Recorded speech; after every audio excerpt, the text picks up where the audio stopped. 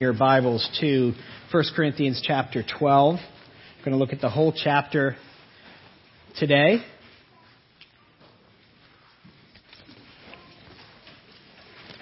That's on page 1785 in the Pew Bible, and I want to encourage you to keep it open on your lap as we go through it. I'll be referring to it often. Just by way of orientation, Paul in verse 1 of chapter 12 starts out by saying, "Now about spiritual gifts." Just to reorient us, this letter is a series of comments and answers to questions the Corinthian church has asked Paul. In the first 6 chapters, he has commented on some of the things he's heard about the church, about divisions, about disunity, about allowing unrepentant sin to remain within the body, about lawsuits that he's heard among believers, and about sexual immorality that is going on. Then starting in chapter 7, he's answering specific questions that they have written him about. Questions about marriage, questions about food sacrificed to idols, and then an extended section on worship. They've asked him about the worship of the living God. And here we are continuing to delve into Paul's comments, the questions that they've asked him about worship. In chapter 11, he dealt with the church gender structure and also the church's deplorable stratification when it came to the Lord's Supper. They were dividing and separating socioeconomically, where some were eating the Lord's Supper first and then the others later. And here, Paul begins to deal with another type of stratification, and that is not socioeconomic stratification, but spiritual stratification. Okay? Breaking away into different groups around spiritual gifts. Within the church, there were some that thought themselves superior because they had certain gifts. A very pagan idea that they were importing into the church. The Corinthian general obsession with power and position and status, of which we cannot relate whatsoever, right? Caused them to overvalue some members' contributions and undervalue other contributions by people. So Paul is asked to address this giftedness, the gifts within the body. And that's the basis for the next 3 chapters, chapters 12, 13, and 14. But Paul proceeds down this road slowly. He wants to build an argument. He wants people to understand some very foundational things before he gets to the spiritual gift issue. So he starts with the most basic of foundations, that there is one faith and one gift. One faith, one gift. Look at verses 1 through 3, if you will. Now, about spiritual gifts. Brothers, I do not want you to be ignorant. You know that when you were pagans, somehow or other you were influenced and led astray to mute idols. Therefore, I tell you that no one who is speaking by the Spirit of God says Jesus be cursed. And no one can say Jesus is Lord except by the Holy Spirit. We have to remember that this whole section is dealing again with spiritual stratification. Superiority and inferiority. Lesser gifts and better than. Position, pride, and power to those in the body. So Paul begins by saying, you know that you were pagans once. Did you notice that? He says, you know that when you were pagans. I love how Paul brings this out. He reminds them of their common origin, their common starting place as believers. He's saying, despite the position you have in the body, you all used to be pagans. To those who think so highly of themselves, remember, you used to worship mute idols. To those who hold themselves in such a high spiritual esteem in the church, you were all equally under the penalty and wrath of God at one time. Apparently, the Ephesian believers needed this reminder as well. In chapter 2, Paul reminds the people at Ephesus, as for you, you were dead in your transgressions. He's reminding them of their origin,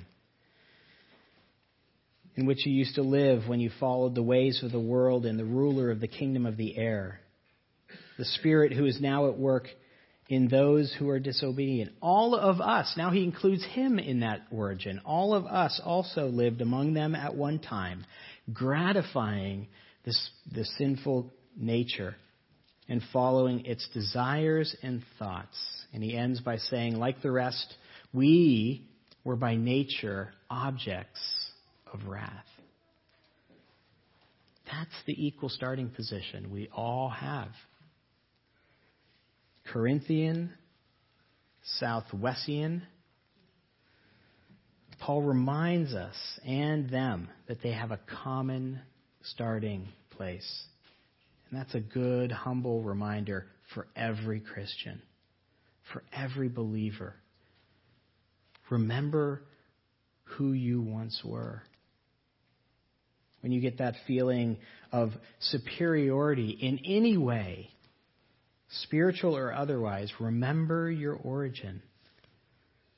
I mean, look around. It doesn't matter what your last name is.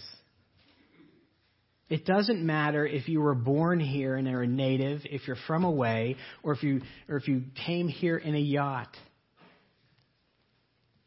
It doesn't matter the gift you have in the body. We're all used to follow at one time the gratification of the sinful nature and this is hard to say, the ruler of the kingdom of the air. That's a reference to Satan. So you either follow one of two people, God or Satan. And we all have a common and equal starting position under the wrath of God. And that should level the playing field just right there. That should humble the most proud person. But Paul adds to that and says there is one gift and there's also one faith. Equal starting position and equal current position. One faith. We all have equality in our current position. Look at verse 3. Paul writes, "Therefore I tell you that no one who is speaking by the Spirit of God says, 'Jesus be cursed.' And no one can say, 'Jesus is Lord,' except by the Spirit." All Paul's saying there is, listen, if you have the Spirit inside you, you can't curse Jesus. You can't fall away. You can't reject him. But by the same token, if you have the Spirit inside you, it's only by the Spirit inside you that you can say Jesus is Lord. Paul's point is made in these last 5 words, except by the Holy Spirit. You realize what Paul is saying here? No one becomes a born-again Christian by figuring it out. No one becomes a born-again Christian by figuring this gospel out. And that's a good, humble reminder for every Christian. I used to have a Chinese puzzle box. Do you know what those are? Those wooden boxes where you slide and press up, and you do it in a certain order, and then all of a sudden you can open that box, right? And there's usually a couple slides on different sides and a couple pushes up and down. But you have to do it in the right order. You have to figure it out by trial and error in order to open the box. Salvation, understanding the gospel of Jesus Christ, does not come by figuring it out. Paul said this way back in chapter 2, and you can turn there if you like. Chapter 2 to the Corinthians.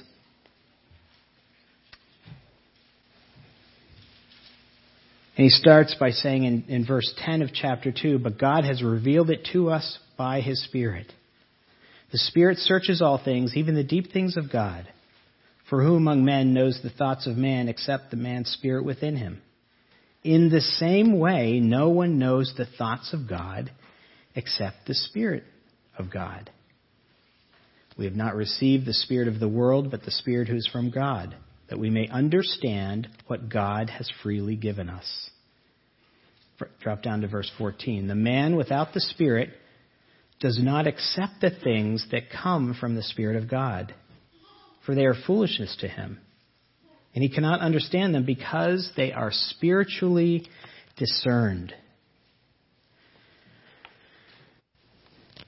Salvation is given to you, the understanding is given to you by the Spirit of God. You cannot understand the gospel of Jesus Christ unless the Spirit helps you understand. See, we tend to think of it like figuring out the Chinese puzzle box. That God saw our futile condition in sin, and He took pity on us, loved us, and so He came and was born a man,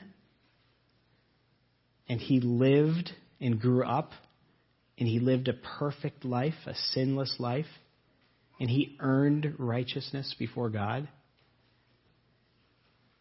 And then He went to the cross, and He knew what He was doing when He went to the cross. He knew that He was substituting Himself, an innocent, for a guilty person, for us, for you and me. And He took the penalty of sin, which is death, on the cross. And He died, and He was buried, and 3 days later He rose again, conquered sin and death. Now, what I've just described to you in those few words is the gospel of Jesus Christ. And that is true. When I drop a pencil, we have laws, physical laws that govern this physical place. And one of those laws is gravity. And none of us dispute it because it's a law. And the spiritual realm has laws too. There is truth spiritually. And what I've just described to you is true, axiomatically. It's absolutely true. Forgiveness is real. Reconciliation with God is real. But we can't make ourselves believe that. We can't convince ourselves that that is true. I think that this is most poignantly understood by those of us, myself included, who grew up in the church, that were marinated in the gospel. We can kind of tend to convince ourselves that this is true because our parents believed it and the people we were around most of the time believed it. We didn't have that black and white experience, per se. But we can't work this out like the Chinese puzzle box. We just can't do that. Because the gospel is understood spiritually. I don't know if you know these pictures. I see two faces there facing each other. But as soon as I tell you there's a chalice in between them, it switches, right? That's what it's like when the Holy Spirit gives you understanding of the gospel of Jesus Christ. It's like you saw things one way, and then all of a sudden the Spirit gives you understanding, and you go, "Oh my goodness, I am worse than I think I am. My sin needs to be atoned for. Oh my goodness. Jesus died for me. He took my penalty. Oh my, I need forgiveness. And I need to be perfect before God. How am I going to get this perfection? Oh, Jesus gives me his perfect record. Oh, that makes perfect sense now. And if I'm going to live eternally, I need a God who is eternal, who lives. The resurrection. That's why the resurrection is so important. Because he lives. Now, what I've just walked through with you, you can try and convince yourself that that's true. Or you can look around and feel the peer pressure of, I better believe this because I'm in church. Or I live in a Christian family. But until the Spirit turns on the light, and that becomes your truth, until the faces become a chalice, it's only by the Spirit of God. You have that aha moment. Have you had that aha moment? Whether you grew up in a family or whether you came from a rough background and you met Christ. Have you had that faces to chalice aha moment? That's what the Spirit does. Ephesians tells us that it is by grace you have been saved through faith. And this not from yourselves. It is a gift of God. Why? So that you won't boast. He finishes it out. And that was the problem in Corinth. They were boasting. Paul wants the Corinthians to realize going into this discussion on spiritual gifts that they have absolutely 100% nothing to boast about. Nothing to boast about. Common origin. Common position. One faith. One gift. But secondly, Paul wants them to have a healthy humility about their spiritual gifts.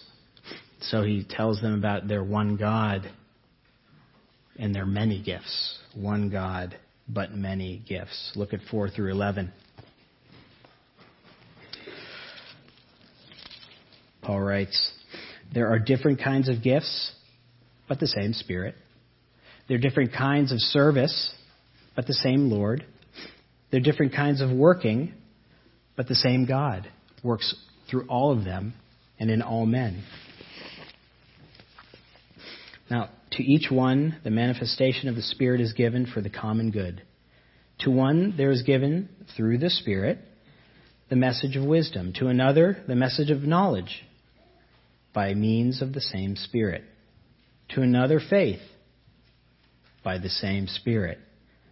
To another, the gifts of healing, by that one Spirit. To another, miraculous powers. To another, prophecy. To another, distinguishing between spirits. To another, speaking in different kinds of tongues. And to still another, the interpretation of tongues. All these are the work of one and the same Spirit. And he gives them to each one just as he determines. There's a river that's about 130 miles long down in Louisiana called the Atchafalaya River. And it's a distributary from the Mississippi River. And it meanders down into the Gulf of Mexico. And it serves as a significant source for the region of many industrial and commercial opportunities. Yet as scenic and productive and enriching as this river is, it owes all its strength, everything, to the Mississippi River. That's because a distributary doesn't have its own direct water source. It is the outflow from something else. What the Atchafalaya accomplishes depends wholly upon the Mississippi River. And that's the point that Paul is making here. With one God, but many gifts. There might be a myriad of gifts distributed throughout the body, but they all come from one source. One God, many gifts. I want to draw your attention to how God-centered, and I kind of read it so that it would highlight how God-centered this text is. But look in verses 4, 5, and 6. He's talking about the different types of service and the different types of working and different types of gifts. But notice the Trinitarian formula there. From the Spirit, from the Lord, from God. As we read through the gifts, did you notice, and I encourage you to mark up your Bible, did you notice how many times Paul goes back after describing a gift by saying, by the Spirit, through the Spirit, by one Spirit, by the same Spirit. And even in verse 11, the working of one in the same Spirit. David Jackman, in his commentary, says, discussion of this text often focuses on precise definitions of gifts. Perhaps you've heard that. You begin to talk about what these gifts are. He goes on to say, probably because we are more gift-centered than God-centered as we read this text. Isn't that true? I mean, that's where our mind goes, right? Okay, Pastor, what's the gift of healing? Does a person have it? How do I get it? Can you use it on me? What about the gift of knowledge? What does that mean anyway? Do I have the gift of faith? How is that different from normal saving faith? What about prophecy in tongues? Are they still active? What is prophecy? Foretelling, forthtelling? Tongues, is it a speaking gift or a hearing gift? Is it for the early church or does it keep going? That's what's going through our minds, right? Those questions, those questions are not on Paul's mind. He's using those as a vehicle to show how God-centered the gifts are. He is using those gifts to highlight the giver. Paul wants his readers to understand that there is one source of the gifts of the Spirit, and that is God, who gives many different gifts to many different people. Now, there are a couple different applications when you go to speak of this. Once you understand that this text is about the source of the gift and not the gifts. And the first application is, gosh, that should really make you humble towards the gifts that you've been given. This is the major application of this whole text. We are like the Atchafalaya River. We're a distributary. We gain none of the power by ourselves. We can take no credit for the gifts that we've been given. No credit. Everything is from God.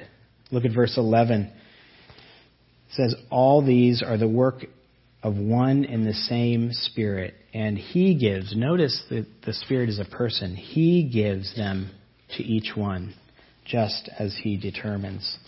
One God, many gifts. He is the source. He is the giver. You have nothing to boast about. Just as the Atchafalaya cannot boast about its productivity, neither can we. We are simply distributaries, totally reliant on something greater. And as this truth drops from here to here, from understanding it to believing it, I'm just a distributary. As it drops down there, what happens is that fosters humility in your gifts. It fosters a parity among other gifts. And that's exactly what he wants the Corinthians to foster in the Corinthians. This humility, so that they don't boast about their gifts, so they don't separate around their gifts. Now, yet at the same time, there's another application here, and that is that you're not only a distributary coming from a source, you're also a tributary. Did you see that? Look at verse 7. Now, to each one, the manifestations of the Spirit are given for the common good. These gifts you have been given, and every believer is given a gift, at least one. The gift you have been given is used for the body, for the common good. We're given these gifts to build into others, to be other-centered, not self-centered. As Tim Keller says, no one is a mere consumer of services. Everyone is a distributor. Everyone. And once this penny drops, our questions around the gifts begin to change, don't they? It's no longer, what do I have? It's how can I bless the body by not drawing attention to myself as I use this gift? How can I use my gifts without causing any division in the body? How can I be body-focused with this gift or gifts and not self-absorbed?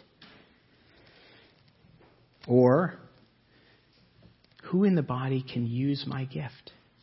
You're constantly looking in the body to use your gift. I like what Kim Riddlebarker says about the gifts. He says, the gifts of the Spirit are enumerated by Paul, are given for the service of others, for the common good, for the building up of the body of Christ. The evidence that the Holy Spirit is at work is obvious when we think about the biblical categories, but not obvious when we think of them in pagan categories. Do God's people love one another? Is coffee made? Are extra chairs set up when needed? Do people sing joyfully and faithfully and participate in worship? Is food provided and drink served at potlucks?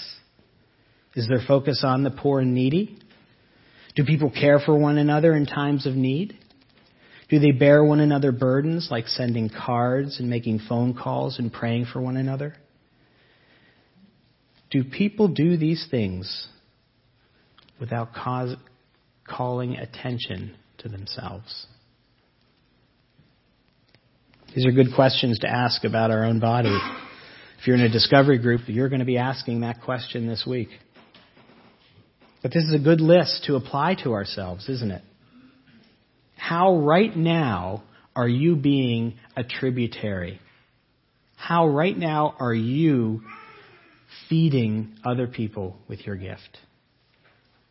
And do we really realize that we are simply a distributary, and anything and everything we have doesn't come from us at all? Now, with this humble understanding, Paul leads us to the last section, which is one body, many gifts. One body, many parts. Look with me at 12 and following. The body is a unit, though it is made up of many parts. And though all its parts are many, they form one body. So it is with Christ. For we were all baptized by one Spirit into one body, whether Jews or Greeks, slave or free, and we were all given one Spirit to drink. Now the body is not made up of one part, but many. If the foot should say, because I am not a hand, I do not belong to the body, it would not for that reason cease to be part of the body. And if the ear should say, because I am not an eye, I do not belong to the body, it would not for that reason cease to be part of the body. For if the whole body were an eye, where would the sense of hearing be? If the whole body were an ear, where would the sense of smell be? But in fact, God has arranged the parts of the body, every one of them, just as He wanted them to be. If they were all one part, where would the body be? As it is, there are many parts, but one body. Now the eye cannot say to the hand, I don't need you, and the head cannot say to the feet, I don't need you. On the contrary, those parts of the body that seem to be weaker are indispensable. And the parts that we think are less honorable, we treat with special honor. And the parts that are unpresentable, we treat with special modesty, while our presentable parts need no special treatment. But God has combined the members of the body and has given greater honor to the parts that lack it, so that there should be no division in the body, but that its parts should have equal concern for each other. If one part suffers, every part suffers with it. If one part is honored, every part rejoices with it. Now you are one body of Christ, and each one of you is a part of it. And then the church of God is appointed first of all apostles, second prophets, third teachers, then workers of miracles. Also those who have gifts of healing, those able to help others, those with gifts of administration, and those with speaking in different kinds of tongues. Are all apostles? Are all prophets? Are all teachers? Do all work miracles? Do all have gifts of healing? Do all speak in tongues? Do all interpret? But eagerly desire the greater gifts. Paul uses the metaphor of the body, obviously, throughout this whole section. And that's the first thing we have to come to grips with if we're going to understand this. We are a body. As Riddlebarger puts it, this challenges those among us who think that church is nothing more than a volunteer assembly that can be joined and unjoined at whim. You can't do that in a body. But the point that the church is not anything other than an organization with member roll. It's just not another organization with a member roll. We are Christ's body. We are the visible representation of Christ on earth. Think about that a minute. We are the visible representation of Jesus Christ on earth. We are literally, spiritually connected with spiritual ligaments, spiritual tendons, spiritual muscle. We have a spiritual nervous system. When one part hurts, the rest of us do. I know you've experienced that in the body. I know some of you, and I hope all of us, are experiencing that right now with Katie Denning losing her father. She's hurting. We hurt. We are one body. And Paul makes two applications based on this truth. First, those who feel unworthy need to be encouraged. Those who feel among us unworthy in their giftedness need to be encouraged. That's what Paul is stressing in verses 14 through 20. See, some in Corinth have been feeling beat down, unworthy because of the gifts that they were given. That they were made to feel that their contributions were less than others. Look at verses 15 and 16. It says, if the foot should say, because I'm not a hand, I don't belong to the body, it would not for that reason cease to be part of the body. And if the ear should say, because I am not an eye, more showy, I do not belong to the body, it would not for that reason cease to be part of the body. There are some among us who feel that they are less than because of the gifts that they've been given. That the more showy gifts are more important. The teaching gift is more important. That the gift of prophecy, forthtelling, is more important. Paul is saying, not so at all. This is worldly thinking, and that's the constant temptation that we have to fight against. Bringing worldly categories into the church. That's the rub we a lot of times feel as we listen to preaching or teaching or when you're reading your Bible and your devotions. When you feel that rub, what's going on a lot of times is a fleshly or worldly category is being challenged. And that's what the Bible is constantly doing, whether it's preached, taught, or read. It's breaking down those categories that we bring into the church. As the Corinthians brought their categories of what gender expectations were, socioeconomic expectations, leadership expectations, and now gifts. And what the Spirit wants those to feel who feel unworthy, and what He wants them to know is, all gifts are critical to the healthy operation of a body. Just imagine with me for one moment if people that were serving in a less showy way stopped serving. I sat in my office and I thought about that, how this body operates. Adult Sunday school and coffee fellowship would not be there. The overhead slides wouldn't move. The flowers wouldn't be here. The flowers outside in the gardens outside wouldn't be planted. And if they were, they would die because they wouldn't be watered. Your small children would not be being taken care of right now. The fire alarm batteries would never get changed. The carillon, the bells would not be working. Who here thinks about the carillon? Nobody, but one. The sick would not be cared for. There would be no meals or dessert for the youth. It just magically appears. The congregation would not be ceaselessly prayed for. Those prayer warriors that we never, ever, ever hear from. Shut-ins wouldn't be visited. Your youth would not be taught. KBC would not be decorated. There'd be no greeters. There'd be no music for us to sing by. That's the tip of the iceberg. Those are the less showy gifts.